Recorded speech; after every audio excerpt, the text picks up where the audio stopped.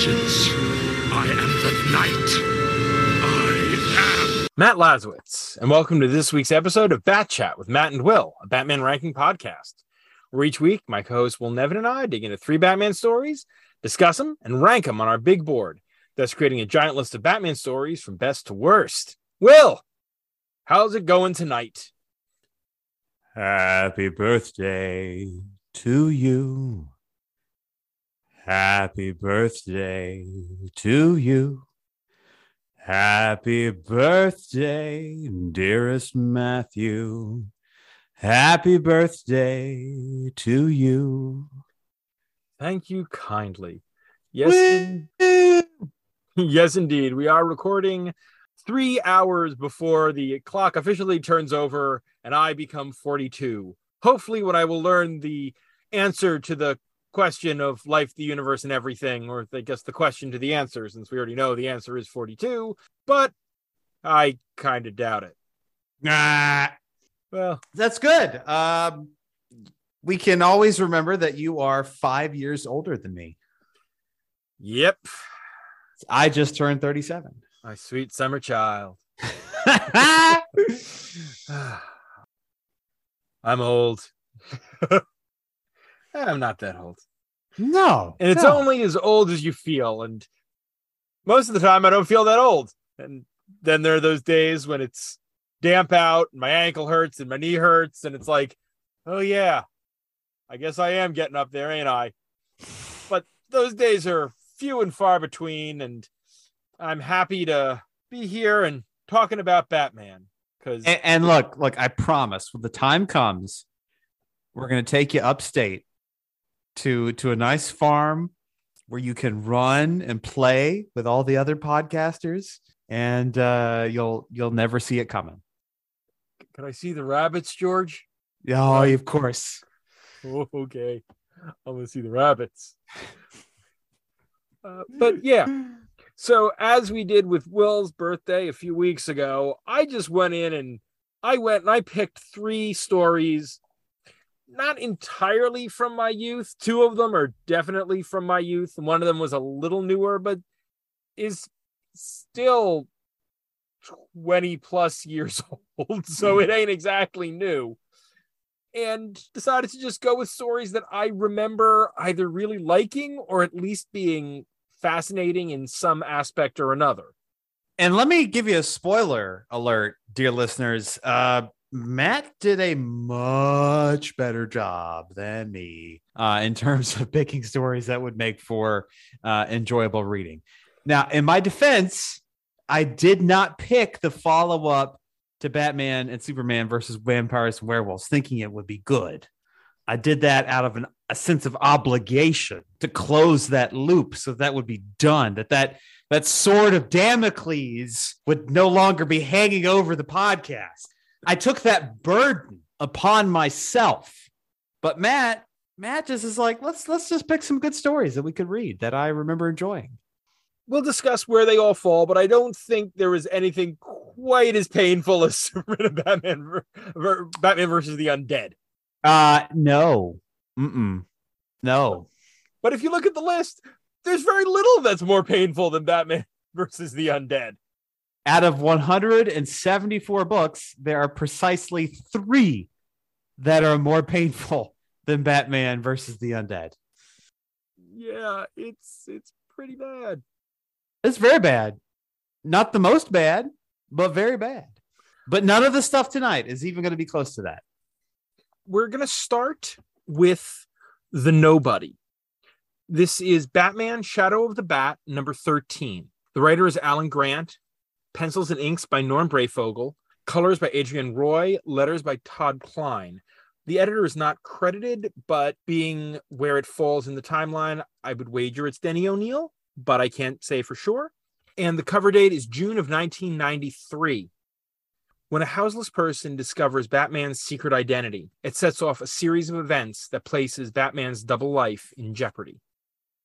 This is the final Grant and Breyfogle Shadow of the Bat from their initial run. Breyfogle will come back and do a handful of issues later in the run, but that's like much later, like the 50s and 60s.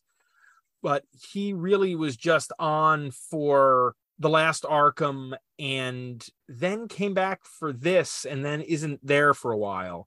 And as we've talked about before, when it came to the last Arkham and Girls' Night Out and Anarchy in Gotham, Grant and Breyfogle were one of the definitive Batman creative teams of the late 80s and early 90s. They worked together a ton. And frankly, they're both definitive creators of that era, even apart from each other, because Breyfogle did a ton of work with other writers and Grant did a ton of work with other artists. I mean, his run on Shadow of the Bat is 80 issues over various artists. So, yeah, I mean, this is two really important creators from my years coming up in Batman fandom. Is this the first standalone Shadow of the Bat we've covered? It feels like it. Yes, it's the first one we've covered. There were issue 5 was a standalone too, I believe. But yes, this is the only one we've covered. We've done 1 through 4, and we did the Misfits, which is 7 through 9. We've been hitting a lot of the early Shadow of the Bat. And there's plenty of other stuff later on that's also really good, but this is sort of where we've fallen with this book. So give the good people a history of Shadow of the Bat, because it strikes me as kind of an interesting thing that stood as a very important Bat book for a very specific period of time. Yes.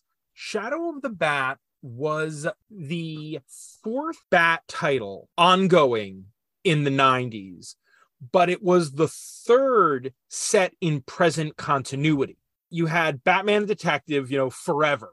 And then they brought in Legends of the Dark Knight. But as we know, Legends of the Dark Knight, especially in those early years, was a book that took place all over time with Batman and had different creators. This was also a book that was basically given to Alan Grant. It was created with him in mind to write the book. And it was created to be this spotlight on villains and the people around Batman, how Batman affects people. When you see the last his Arkham, shadow, ergo. Yes, the last Arkham is as much about Jeremiah Arkham as it is about Batman. The Misfits spends as much time with Chancer, Killer Moth, Calendar Man, and Catman as it does with Batman. And this is really the story of this nameless, houseless person who winds up getting caught in Batman's undertow. As the book progresses, it gets a little more traditional Batman. It doesn't always do as much with that, but the early issues are very much themed to this Shadow of the Bat. And how long does it go? It goes to 92, I believe. And Grant writes the first 80 issues. The last year is during No Man's Land. So it's the rotating creators for No Man's Land. But Grant covers from 1 to 80. I just want to confirm that because I know it's pretty close to that. No, through 82. Excuse me. The final... Matt, you fucking idiot. Yeah. Grant's final arc is 80 to 82, Road to No Man's Land. And then 83 to 94 is the No Man's Land stuff. Curse me and my flawed memory to be off by 2 issues of comics that came out 23 years ago.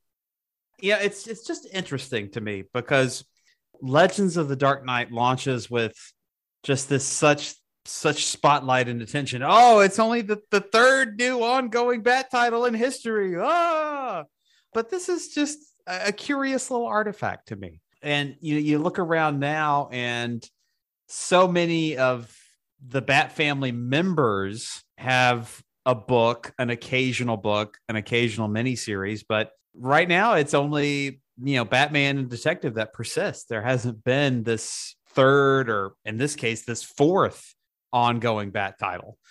You get Urban Legends, but that is more of a, I feel like DC is going to pull the plug on that any day now. Yeah, I think the final issue was solicited for January or February. So I think it's officially... Well, there you go. Yeah. The last time we had 4 ongoing Bat books was... It happened in the New 52, because the New 52 launched with Batman Detective, Dark Knight, and Batman and Robin. But with Rebirth, when those books ended, Rebirth just launched with Batman and Tech. And we haven't really gotten a 4th ongoing Batman book focusing, a 3rd, let alone a 4th, ongoing Batman book focusing on Batman. I mean, now technically we've got Batman Inc., but that's really the Ghostmaker book. And you don't feel like that's going to go on for very long. No, that's probably got a year in it, unless it really takes off. And by definition, Batman Eternal had a year. At this point, the other Bat books, the surrounding Bat books, are miniseries or focused on other members of the cast. I mean, there have been gaps in those books as well. There have been periods where there wasn't a Catwoman book, when there wasn't a Robin book. I mean, Batman and Robin took its place for a while, but still, there wasn't a just Robin headlining title. This was the beginning of the real expansion of the Bat family, was Shadow of the Bat. Because you get Shadow of the Bat, and then within 2 years, you get Catwoman and Robin. And then within a year or two of that, you get Azrael and Nightwing. And then you've got Batman Chronicles, the quarterly anthology. The Bat family gets real big starting in the mid-90s, coming out of Nightfall. This being a one-off, this is a good time to talk about things, because there's a lot to talk about in this comic, but it's, just one comic versus when we're usually covering 4 to 5 in a segment. Yeah, we got 5 for the whole night tonight. Yeah. Matt treating himself to an easy week. Yeah. There is a lot of meat on this story. There's a lot of meat on the second story. And the third one's just pretty. Yeah. It's got an interesting point to it, but it's mostly just pretty. I'll cape here for a second for just standalone stories. It's so nice to read something that is not part of some arc, that is not trying to do 10,000 things. This is a very, I won't say basic story, because it does include Gotham supervillains and Bruce Wayne kind of stuff in here, and disguises and whatnot. But at its core, it's a very simple story of a man who has some bad luck, compounds that bad luck with some bad decisions, and then gets in a position where I think any of us might make a decision that is inherently selfish that we come to regret. So it's very relatable, and we don't often get that in superhero books. And we'll get to it, but the end of this, the final little bit of narration, I think is something that on some level or another has always stuck with me. I can see how it would. Because it's how I define who Batman is, which is why I think I picked this particular story. But we'll get to that at the end, because I want to actually read that verbatim when we get there. Oh, I was going to suggest the same thing. God damn it, Matt. We've been doing this too long. This story starts out with this guy who is clearly living on the streets, stumbling into the Wayne headquarters and demanding to see Bruce Wayne. And we know from Grant's other stuff, from Anarchy, that his politics tend to lean pretty hard left. And we get that immediately as this guy bumps into this business bro on the street. And the guy's just absolutely, what are you doing, you bum? Get a job, without trying to see this guy who's clearly not in a good place. If that wasn't enough, the newspaper headline, Voodoo Economics, The Untold Story. That's not something you're going to miss. No, they're making it pretty darn clear what this guy is. And that's the thing. He doesn't get a name. And I actively have complained about that a couple of times, specifically with characters of color. But this could be the same kind of thing with a character who is amongst the disenfranchised of society. But that's the point. He addresses himself as a nobody. He's someone who had a bad turn. You find out in the middle of the story, he owned a little store. He had a life. He had a wife and a daughter. And then they were killed in a hit and run, and he hit the bottle and lost everything. And now no one cares. No one notices him. And he's a part of society that is the unknown, that is a nobody, and the kind that is beneath the notice of Bruce Wayne or Batman. Although it is nice that when Batman is fighting with a gang early on and he stumbles literally over this guy, he does take a second to stop and try to help him up, even if the guy wants nothing to do with Batman. It shows that he cares. The Batman in my mind would never be intentionally cruel or callous to an unhoused person, right? Yeah. He might not, notice is the wrong word, but he would not, like, he wouldn't stop going after a goon to say, oh, here's some services. Here's like, what you could do to help yourself. He's not going to basically evangelize, but he's not going to be cruel, I think. I agree. He doesn't look at these people as criminals. He doesn't look at them as beneath him. He's still Batman. He still is out there doing what Batman has to do. So he's solving problems that he can punch. Right. I mean, we're not going to get into that discussion. That might be a bonus episode someday, discussing the various ways that Batman does and doesn't work in society. But for 2 seconds on a soapbox, you have to take that argument as, frankly, a bad faith argument, because Batman exists in a world where there are problems that need to be solved by punching. The superhero genre would be very boring if all the superheroes did was fix real world problems. That is not what superhero comics are for or about. But stepping off the soapbox and back to this particular story. Long story short, as most of this issue is a flashback of this guy telling Batman this story, while Batman is dealing with a mid-level street gang. In a fight, he gets his mask knocked off, and this guy is the only one who sees him unmasked. And Will, as is to a point you have made numerous times, everybody knows what Bruce Wayne looks like. Yep. So the minute this guy sees him unmasked, he knows who that is. I just had a very cursed thought. Bruce Wayne is the Elon Musk of the DC universe. Lex Luthor is the Elon Musk of the DC universe. Or actually, Elon Musk is the Lex Luthor of the real world. Like, I'm pretty sure Elon Musk saw Lex Luthor and things, was like, well, no, he's got some good ideas. Elon Musk, though, is a moron. Anyway, but yeah, I think most people could pick Elon Musk out of a lineup. His first instinct is try to blackmail Batman, but then he's like, wait, no, that's a bad idea because he'll find me. Which is the lesson that guy learns in The Dark Knight, which this guy figures out on his own.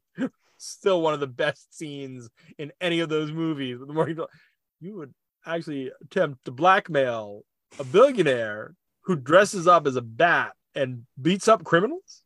Good luck. Is that your plan? So instead, he figures, let me sell this to the highest, well, maybe not to the highest, but he wants to sell it to someone to then sell it to the highest bidder.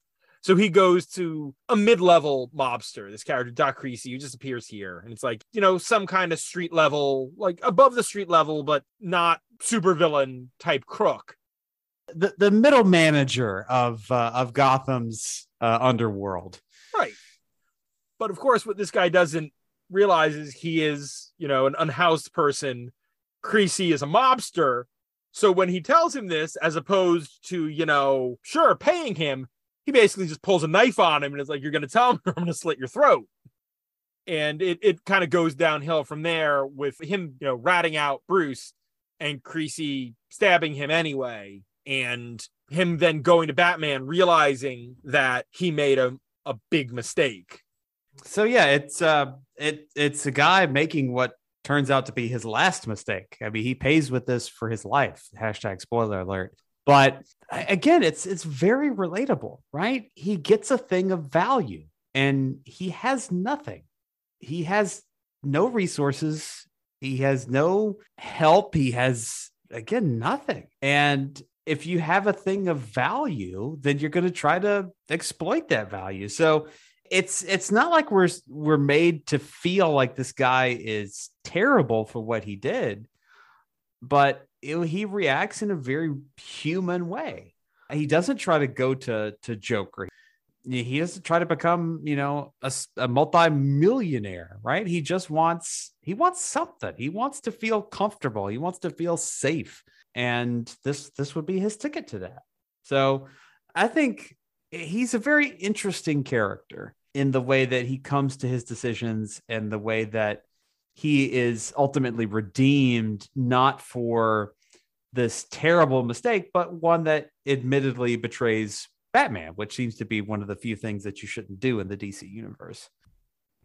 And in the end, as he's dying and as he's telling Bruce what is going on, he's going to give him where the auction that this Doc Creasy is going to be holding. But he has one question.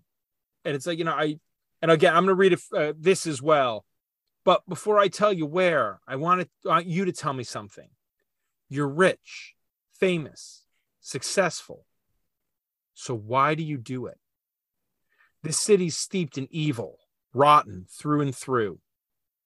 It's built on graft, corruption, greed. It'll never change. You must know that. So tell me, Batman, why do you do what you do? And I mean, that again is a good question, because I think for a lot of people, why would Batman do what he does? Even if you get beyond the trauma, even if you understand the trauma and such, it's still like he could spend 1/10 of his fortune, put more into crime prevention than any government does, and then live comfortably. And this is your point. And this needs to be underlined and highlighted. And it's a flaw of every story that interprets it this way. Batman's fight cannot be about Thomas and Martha directly, because once you avenge them, once you kill Joe Chill in some stories, once you lock up Joe Chill, then that's the end of it. And you're left with a Batman who is directionless and just like, well, I guess I can give it up now.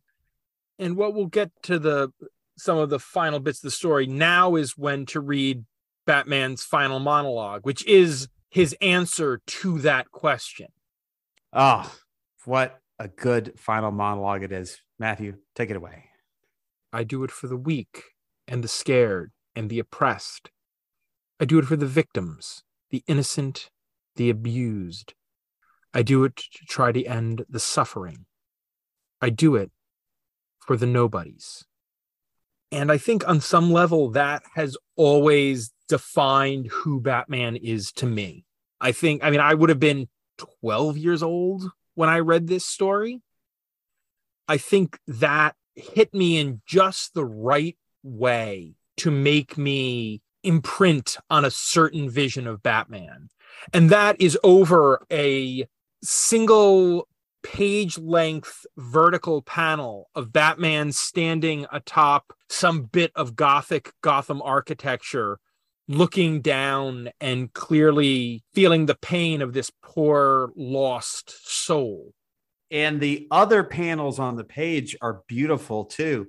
You have this gentleman, his dying breath, and Bruce, the colors here are just magnificent, still covered in his blood, unable to compose himself for a minute. He dies, and he does the sort of trite closing his eyelids, and then he goes into the monologue. Like it's just a beautiful bit of storytelling, perfectly framed. And I can absolutely see it's the kind of thing that would stick with you. Breyfogle, we've talked about how good Breyfogle is in other episodes, but he kills this issue. This is a slam dunk. There are so many great pages. I mean, we've already talked about in previous episodes, he has a sense of motion that is phenomenal. And you get that here in all of the Batman pages.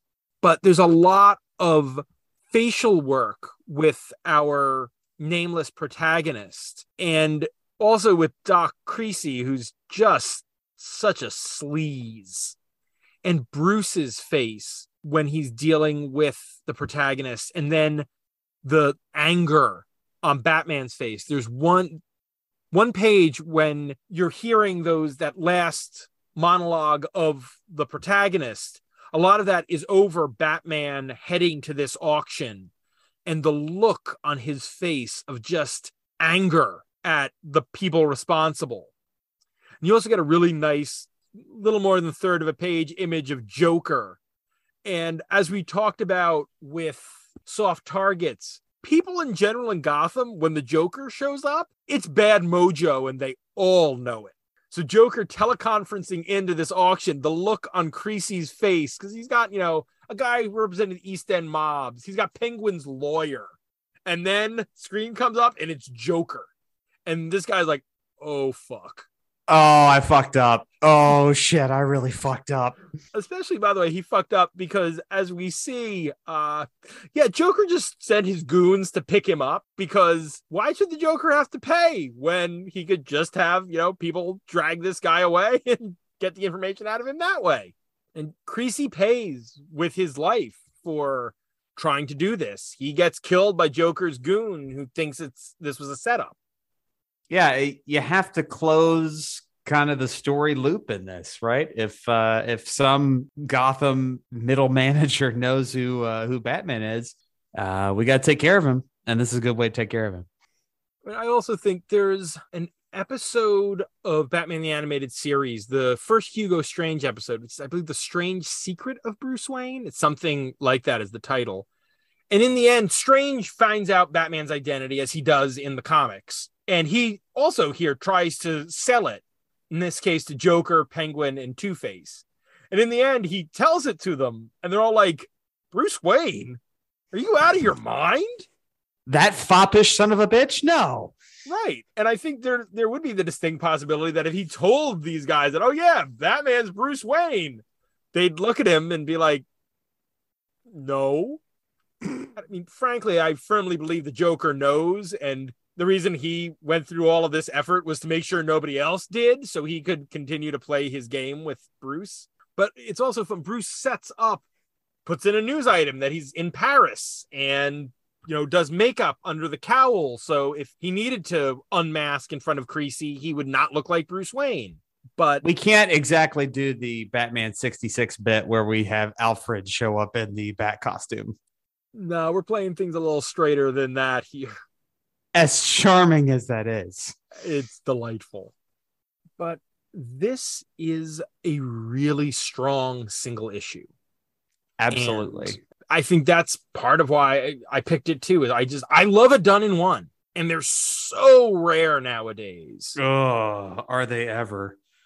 The closest thing I can remember in a main Bat title to getting standalone issues, I think we got to go back to King's Run and the Nightmares arc, which was an arc of standalone one-off stories. Yeah. I think there would be a spot in the market for a new Batman title that is just done in ones. I mean, Bat-Scoob. Batman Scooby-Doo, they're all done in ones, but that's also geared at a very different audience. And coming back. It's back. Back, week. Baby. Oh, one final note, which is just a fun little bit of Breyfogle having fun. There's a page where our nameless protagonist, after being stabbed, is literally dropped in an alley by Creasy's men. And there's graffiti on the alley wall. And it's got a bunch of little nods to previous stories and to some of Breyfogle's other work. It's got the Anarchy A. It's got a Street Demons graffiti. It's got the word Prime, which was a title that Breyfogle's working on for Malibu Comics right around this time. There's some others that I haven't been able to particularly figure out if they're a particular reference or not. But it's like, oh, that's a neat little thing to throw in there. I think we've hit the high points. I had to Google metaphysique and see if there was anything that came up. That was a title. By Norm Breyfogle. There we go. What was For Malibu? Yeah. Oh, another one of his another Malibu book. There we go. Dream Big. Who is Metaphysique, and what is his link to the Meta Program Institute and Dreamwrite Labs? Criminals try to attack him, but can he reach into their minds and make their most horrid nightmares come true? Fascinating. That's the kind of stuff that I love, that nowadays somewhat do it in television because of, DVRs and things, but still comics are the best place for putting those kind of little Easter eggs, because you're paying attention to each panel on each page, and it's fun to see that kind of thing. And with that little Easter egg out of the way, I believe it's time to Batman Shadow the Bat, number 13, The Nobody on the big board. We are at 174 stories on the big board. God damn. Yeah, we're only a few episodes away from 200. Whee! Number 1 is, as has been from the beginning, Batman Year One, the origin of Batman from the post-crisis era. Number 30 is Tower of Babel, where Batman's plans to take out the Justice League are used against them by Ra's al Ghul. Number 60 is Nightfall Part 2, Who Rules the Night? Azrael versus Bane. And coming in at number 69 for the children, it's Brave and the Bold, number 20. Is indeed for the children. Number 90 is Batman Year 100, the Elseworlds of a Future Batman. 120 is Madman Across the Water with the Arkham versus Blackgate baseball game. 150, Robin the Boy Wonder, the first appearance of Robin. And all the way down at the bottom is Batman White Knight. Undisputed, undefeated king of the shit books. So I'm looking pretty high on this one. Top 50. Definitely top 50. Start there. Okay, here's a question. Here's a point. Number 33 is The Last Arkham, another Grant and Breyfogle, a little earlier in this run. It is more important to the Batman canon because it introduces Jeremiah Arkham. It introduces Zsasz. I don't know if it is as telling about who Batman is as this story. But if we have to factor in import, this is not a trifle because this deals with some weighty topics, but it is not significant in what it does. It's significant in what it says, but not in its existence in the canon. It's your birthday, and I shouldn't do this to you, but I'm gonna. How do you feel about this in relation to Sleigh Ride at number 29? Oh. That is actually a pretty similar type of story. It's another one-off. It's not hugely important to the canon, but it is a really... Boy, I somehow think we might have put... The Last Arkham probably should have been above Sleigh Ride, just again for its weight. You know what? Honestly, for what this says about Batman, 27 above Lost Episode? Cheer also does... here's the thing, though. Cheer also says some things fundamental about Batman. I just think I agree with them less. Because Cheer is the Jason Todd story that winds up ending with his deepest desire is to have peace with his family. but it also implies that, he also really, really wants Joker dead. And I think that adds a little bit of a sour note to that more heartfelt moment. I could certainly see putting this above Lost Episode. Batman 66 is a personal treasure of mine. We need to read more of it. We do. For the show. I got all 5 volumes. And that's not to say anything about the little side stories that they did. But it's at 28 just because of the creative team and how amazing that was.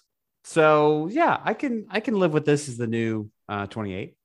Okay, The Nobody at 28. This one is a little known gem, everyone, and is well worth your time. Again, Matt picked some good ones tonight. Our second story is Dark Genesis. This is Detective Comics Volume 1, numbers 622 to 624. The writer is John Ostrander. Pencils are by Flint Henry and Mike McCone. Inks are by Henry and Jose Marzan Jr. Colors by Adrienne Roy. Letters by Todd Klein and edited by Denny O'Neil. The cover dates are October to December of 1990. An unauthorized comic book has begun to spread a new take on Batman, one that is considerably darker and more supernatural than the real thing. And this comic has inspired a killer who is taking lives in the name of Batman. And the real Dark Knight must find a way to stop both the killer and the comic. We've had one Ostrander story on here before, The Spectre Savage Innocence, where the Joker and the Spectre run afoul of each other. And I am an unabashed fan of Ostrander as a writer, especially in the 80s and 90s DC stuff. The Spectre, Suicide Squad, Firestorm, Martian Manhunter. He wrote some of the best superhero comics of the 80s and 90s. And I'm looking forward to eventually doing an episode of some of the other Ostrander Batman stories. But this one is weird in the best possible way. Oh, this is some cool shit, especially in that it's a comic within a comic, and they had the great sense to bring in somebody with an indie style that is just fucking bonkers. Like, man, this is wild. Flint Henry draws the comic within the comic, and Mike McCone draws the real world Gotham stuff. Flint Henry worked with Ostrander on the latter 20 or so issues of Ostrander's creator-owned Grimjack series, and eventually does a Man-Bat miniseries with, I think, Chuck Dixon. Can you look at his style and think about him drawing a Man-Bat miniseries? Oh, I wish it wasn't with Chuck Dixon, but that does sound great. There's that, but the art is pretty freaking cool with, him drawing Man-Bat. Yeah, this is, I feel, very much in conversation with comics of that era. We're in 1990, so we're not quite at the Image revolution yet, but we're definitely into the grim and gritty era. And this feels to me like it is riffing on a comic called Faust that was coming out around this time. And it ran from 1987 until 2000 something. But Jeez. It took it only ran 25 issues, but 15 issues, but it came out like one a year. But it was this incredibly gory, incredibly violent. Like if you Google Faust comic, you'll see like even the cover on number 1. It's absolutely riffing on that, I feel. And Will, what did you ask me when over Slack earlier? I asked if Ostrander had invented Spawn, because let me tell you the origin, dear readers, for this faux Batman. So Satan calls out to God in hell, which is fucking gorgeous. Like it's this lake of fire, and Satan is like this fire creature, and he's just calling out into the dark abyss of heaven. Like you don't see God. Like I love the art here. But Satan's like, okay, God, I fucking give up. Let's make peace. I'm tired of all this. Please. I'm sorry. I fucked up. I'm real sorry. And God's like, hey, there's nothing you can do about it. There's evil on earth. You've already fucked all this shit up to hell. You know, what are you going to do? And he eventually works out this deal with Satan. Okay, if you can find a body to inhibit on the earth, and if you can cleanse the earth of all evil, meanwhile, God's like, he's not going to be able to do it. Yeah, I'm just setting Satan up to fail. If you can cleanse the earth of all evil, okay, we can make peace. And so Satan sets about to just find a guy who's ready to, I don't know, become the spawn of Satan, ergo spawn. And he just finds a guy. He's like, yeah, I've done a bunch of stuff and I feel like my life doesn't have meaning. And so, sure, let's cleanse the earth of evil, Satan. And we go from there. Simon Petrarch, the guy who Satan inhabits, this is very much a riff on the Shadow, because he finds the monastery and it's very, very intentionally problematic. The characters, the costumes up there are yellow terror, Asian stereotype costumes. Ostrander and Henry are clearly riffing on that. If this were in something playing that straight, I'd be real uncomfortable. But this is intentional here. And the comic within the comic is bad in the best possible way. Yeah, it's just bonkers. Like it's more supernatural. You know, again, Batman is imbued with the spirit of Satan. And I love this. I fucking love this. Robin is a guardian angel who tricks a child. The Joker is Legion. The Joker is all of the demons in hell who are like, wait a minute, you're trying to get out of this? Fuck you. We're all going to inhabit this motherfucker, and we are going to go after you because you're not pulling this. He creates Ace the Bat Hound, who turns into the Batmobile. This is like a very, very fucked up version of like how Holy Terror would interpret the Bible and Batman. Like it's just that kind of bonkers. Again, you've got to remember Ostrander was a seminarian. Ostrander knows his Bible. He knows his religion.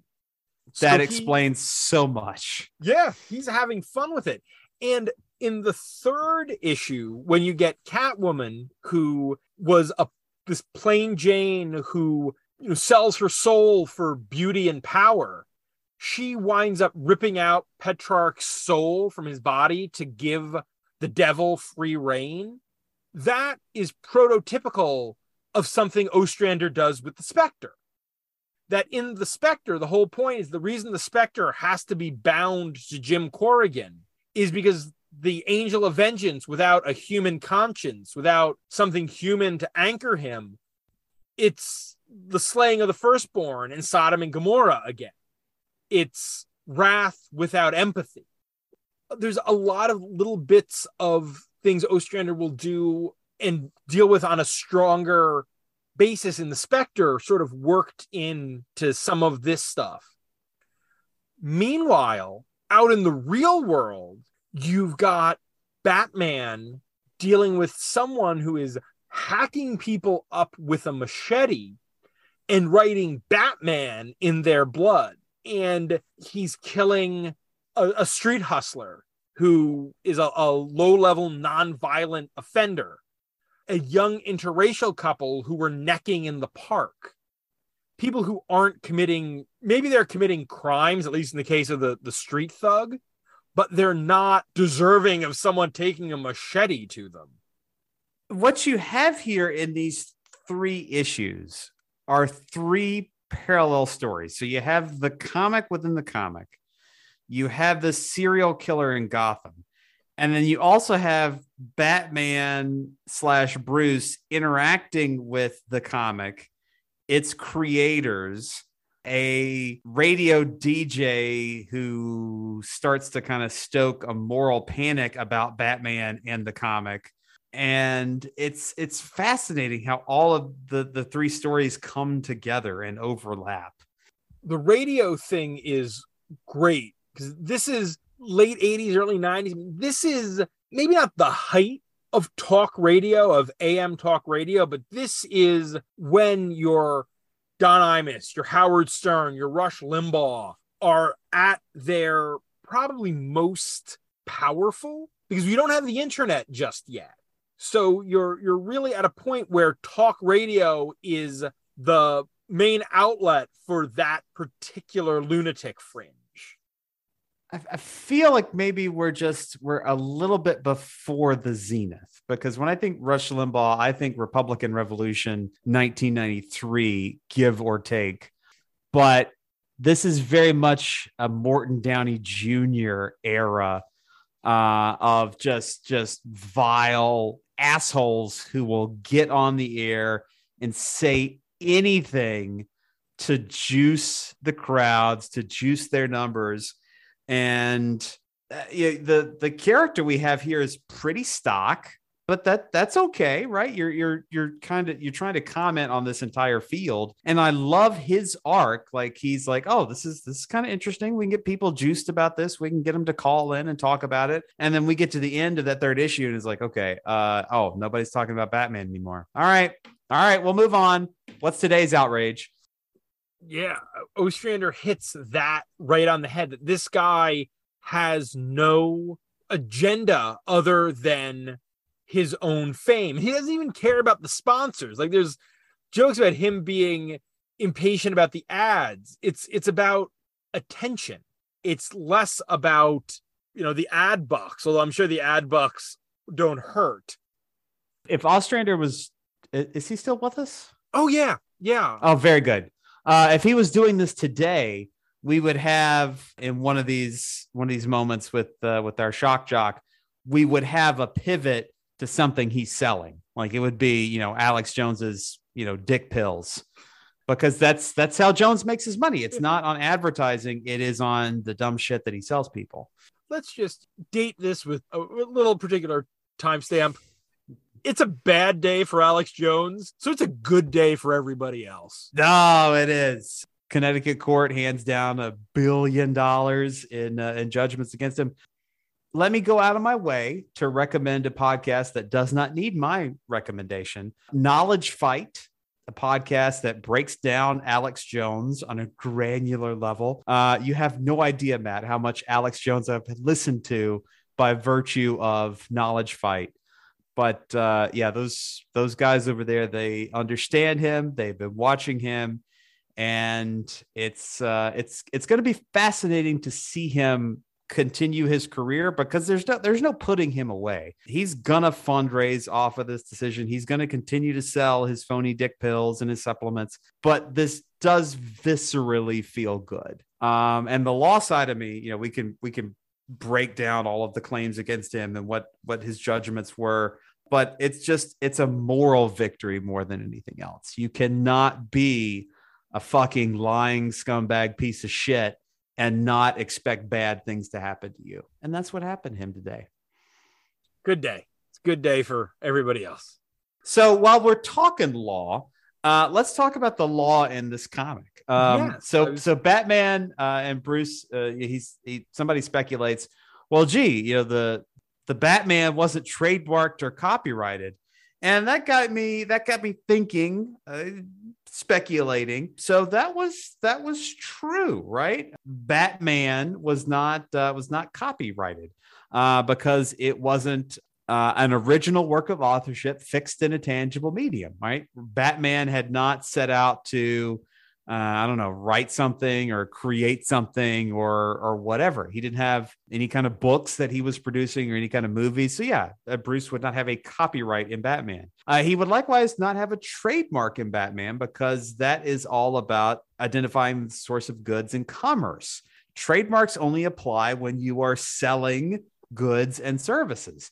Even perhaps a nonprofit. Like, I suppose he could argue that the bat symbol is some kind of trademark that stands for his service and what he provides to the community. But when we see how maybe there's some confusion in the marketplace, people think that he is the person in the comic and he's doing these crimes. Anyway, not a strong trademark claim, I don't think. I was interested in two aspects the defamation and the privacy law claims in this faux comic. So you do have a broad right to basically report the news without somebody's permission. So if we interpreted this comic as basically the ongoings of Batman in Gotham, that could be a thing that wouldn't need Batman's permission. But as we see in the comic, it's very supernatural. It's very mystic. It's very violent, et cetera, et cetera, et cetera. So I don't think anything in the comic could be defamatory because a reasonable reader in Gotham would not look at that and say, oh, that is trying to portray a fact. It's not reasonably interpretable as a fact, so it can't be defamatory. And likewise, I don't think he has a privacy law claim either, because again, nobody could read this obviously fanciful, all obviously mystic, supernatural comic book and say that it is some kind of statement of truth and reality. So ultimately, at the end of the day, I don't think Bruce has many claims, but he might be able to argue some kind of trademark theory, maybe, question mark. It's funny, as I read it, what got me to thinking was, okay, this is the moment where as this comic becomes a thing, or as they shut it down because they two creators say that they trademarked it together, or the publisher and the creator of the comic.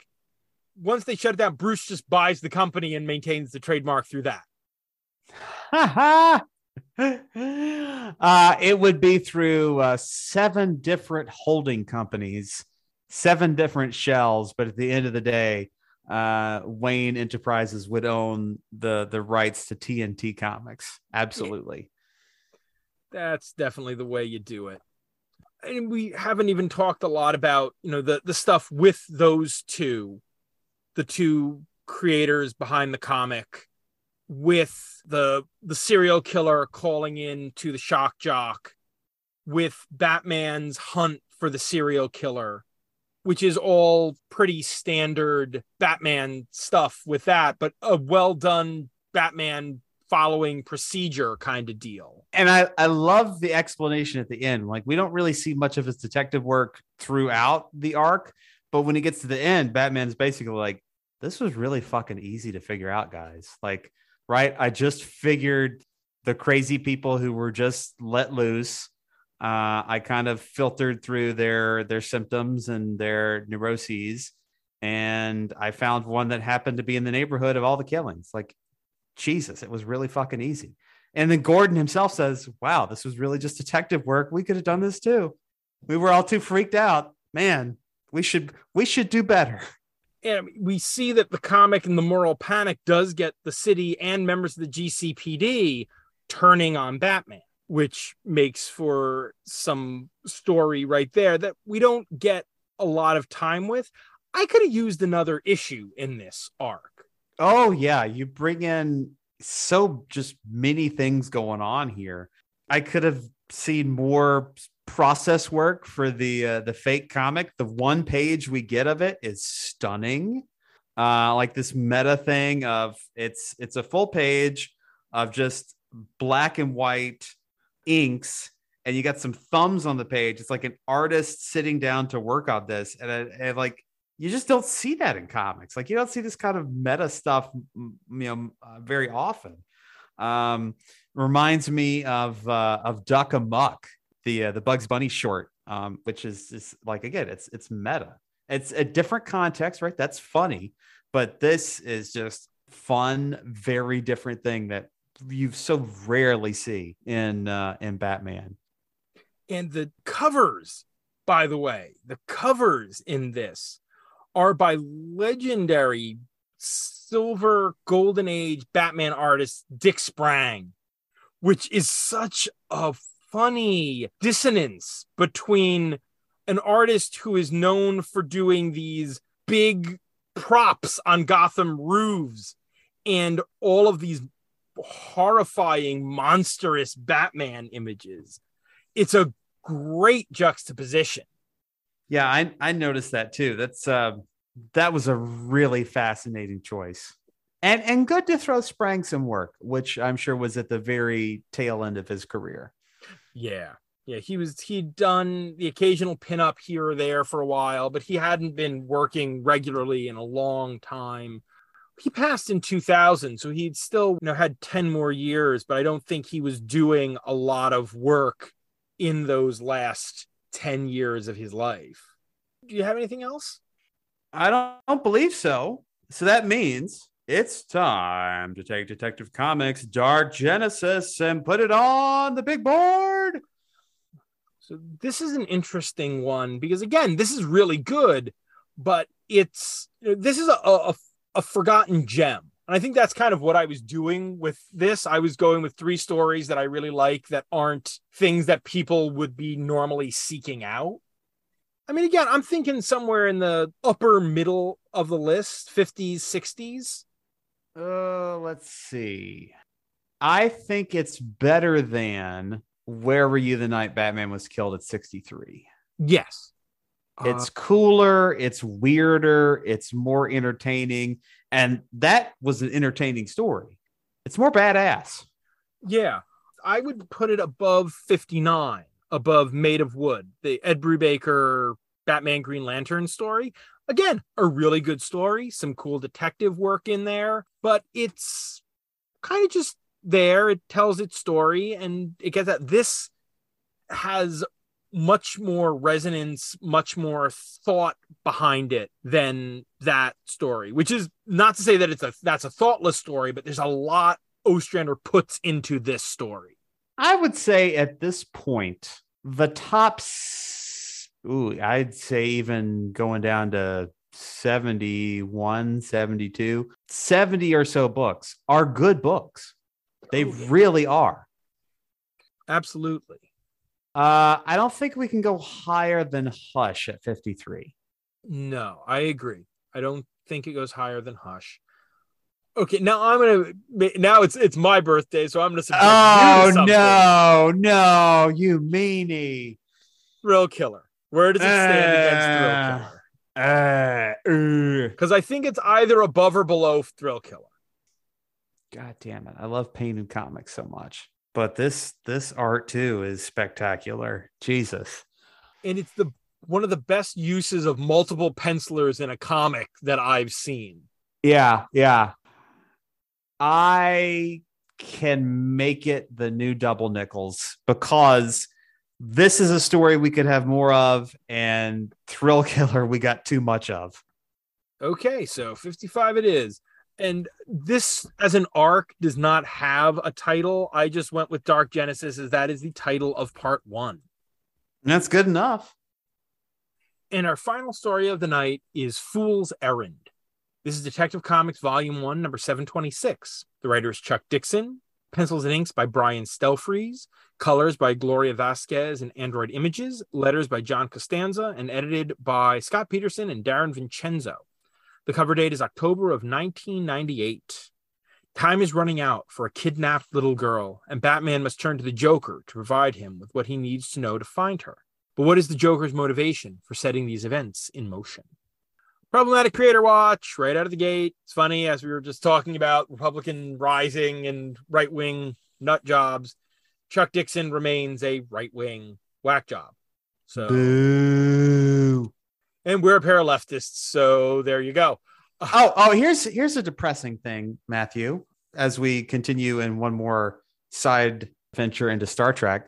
So, did you see the trailer for Picard season 3? Mm-hmm.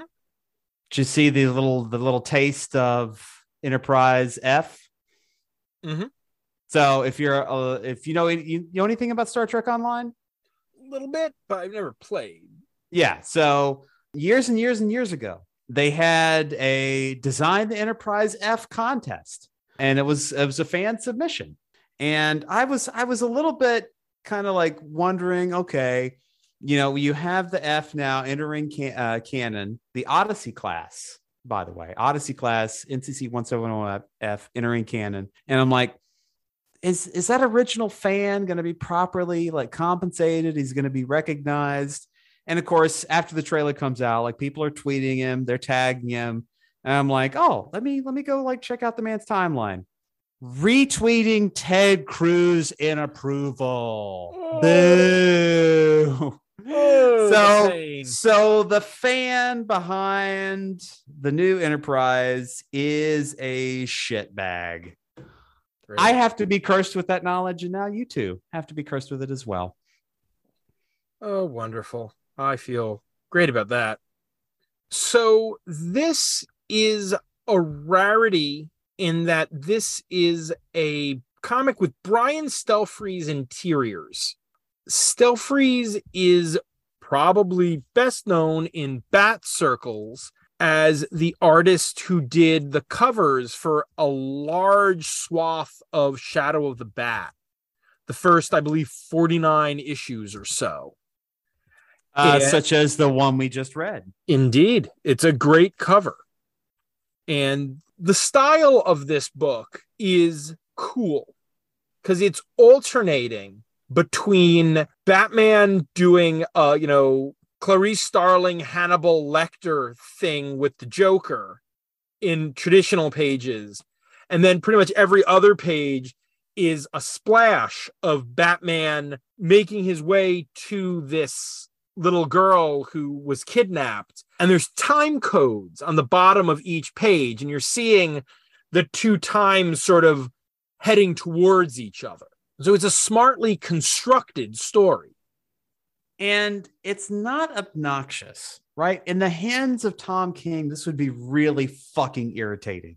But, there's not some big panel of 13 minutes ago, 45 minutes ago, 26 minutes from now. Like it's just an unobtrusive, just little digital clock down there at the bottom or at the top. It relies on the reader to kind of understand what's going on. And I appreciate that. Like the gimmick here does not beat you about the head and face. No. And Dixon has always written a really strong Joker. Dixon wrote a lot of Joker stories. And this is a Joker who is both monstrously evil and playful. This Joker is all about the give and take with Batman. He basically talked to the guy in the cell next to him and egged him on to commit this kidnapping on the anniversary of Jason Todd's death. In truly Hannibal Lecter fashion. Yeah. And so now the kidnapper has committed suicide, so there's no option other than to go to the Joker. And I love the fact that Batman has to just play this verbal sparring match with Joker. However, I am somewhat befuddled by why in the hell they would ever put the Joker in anywhere where he has someone in the cell next door to him. No, that seems like you're a situation where you're asking for trouble. Of course, Joker's going to be able to convince somebody to swallow their tongue or to just drive the guards into madness. I love that thing. What? Oh, he asked for a television remote and then he turned it into a stun gun. Yeah, it's great. Only if you've got to have people next to the Joker, it's got to be another serious Arkham whack job with a really strong personality. Because if you put someone that the Joker can influence next to the Joker, he's going to influence them. It needs to be Two-Face or Scarecrow or Maxie Zeus or Riddler, someone whose own mania is going to not let the Joker influence them. Because anyone who the Joker can play with, he's gonna play with. Mad Hatter seems like a very bad idea. Yeah, the Joker would get the Hatter to, do something for him. The Joker would pretend to be the White Rabbit or some other Wonderland character and play off the Hatter's particular insanity.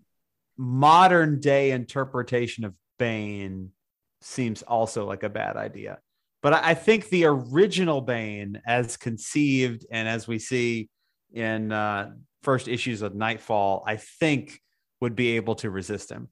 I think Tynion brought that version of Bane back. I think the Bane of Joker is very much back to that Machiavellian master.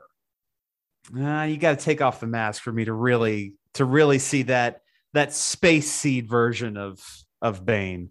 Don't you see him unmasked at least briefly in Joker 14 or 15? If you say it, I believe it, but I don't remember it. I'm trying, because I mean, he's all muffled up for so much of that, walking around with Cressida from the Court of Owls.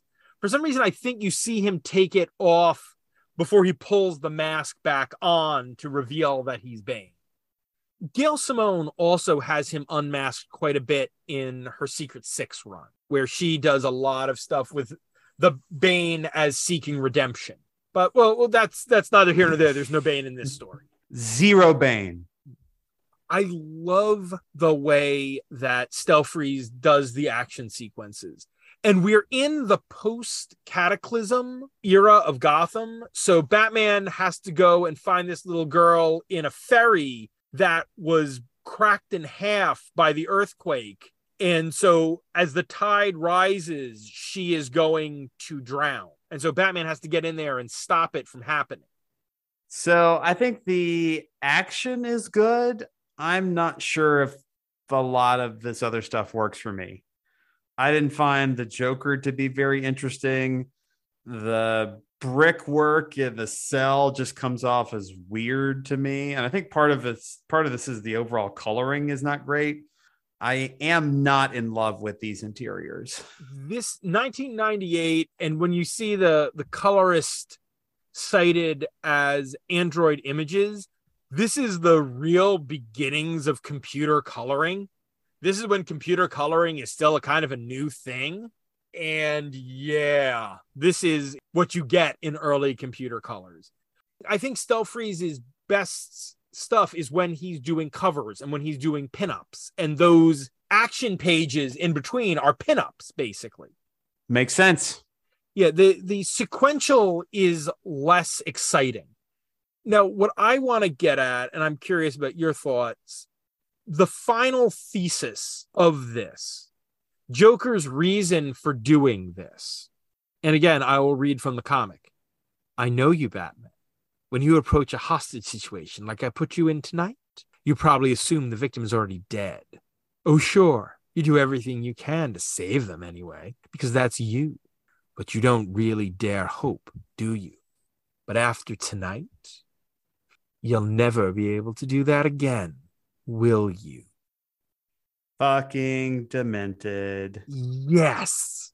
I'm sitting back and I'm thinking to myself, is that really how Bruce would think? Is that really how he goes into these situations? Thinking that he has to assume the victim is already dead. And I'm not sure how true that rings for me. I don't know. Did you have a thought on how that played?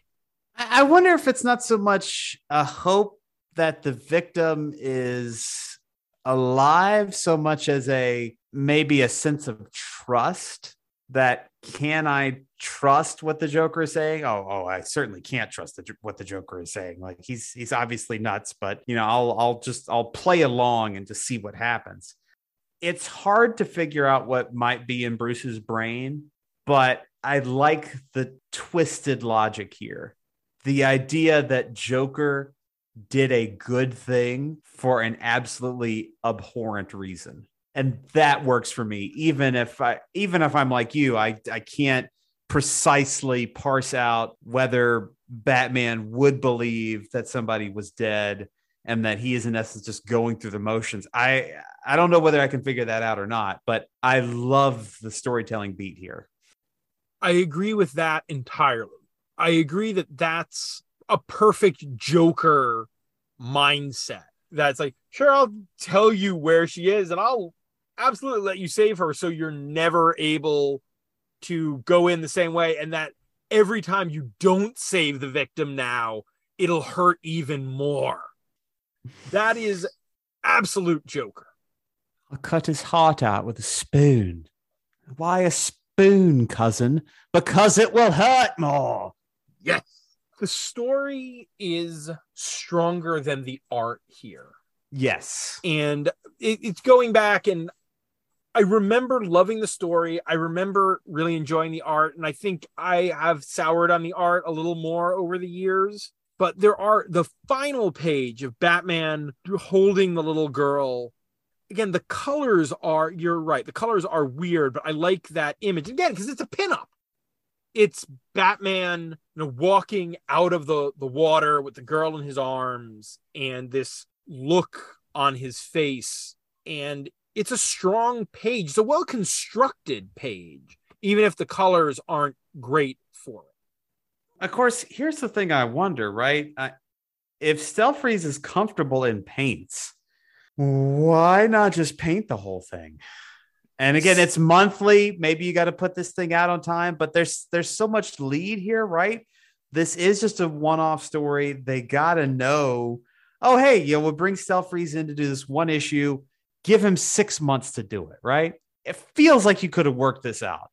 You'd think. And by the way, when you look at that, this is Detective 726. Counting Detective 27 as the first, this would be the 700th appearance of Batman in Detective Comics. So it is in itself a significant issue, which is why I feel like they wanted to do this Joker story. But yeah, I think it would have been better painted by Stelfreeze. And one other question for you, is you're also the one who tends to have things with this. What did you think of the lettering on the narration blocks on those pinups? I didn't hate it. It's the scratchy Joker lettering that I tend to dislike more. This was just whimsical. And I think that plays okay. I was curious because it was like, it didn't bug me as much as it's things like that have bugged me elsewhere. So I was curious if it particularly rubbed you the wrong way. Yeah, my basic idea behind lettering is, one, I have to be able to read it. If I can't read it, you have done a bad job. And two, I don't want it to try too hard. And this was readable and not too try hardy. So it worked. Okay.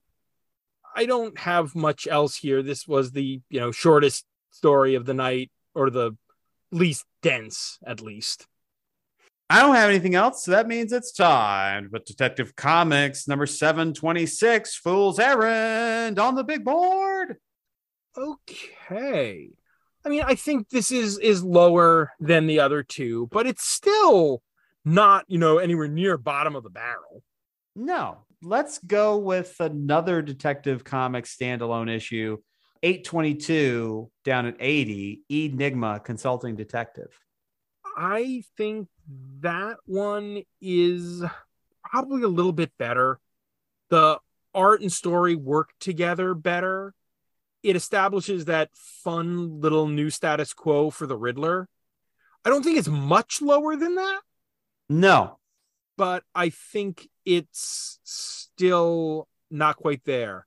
Now, 86, now here we go, another Joker story, is Going Sane, where the Joker thinks he killed Batman and his mind snaps and he's suddenly Joseph Kerr. I think that's Meteor. Yeah. I think this is better than 88. This is better than Sword of Azrael. Yeah, I'd agree with that.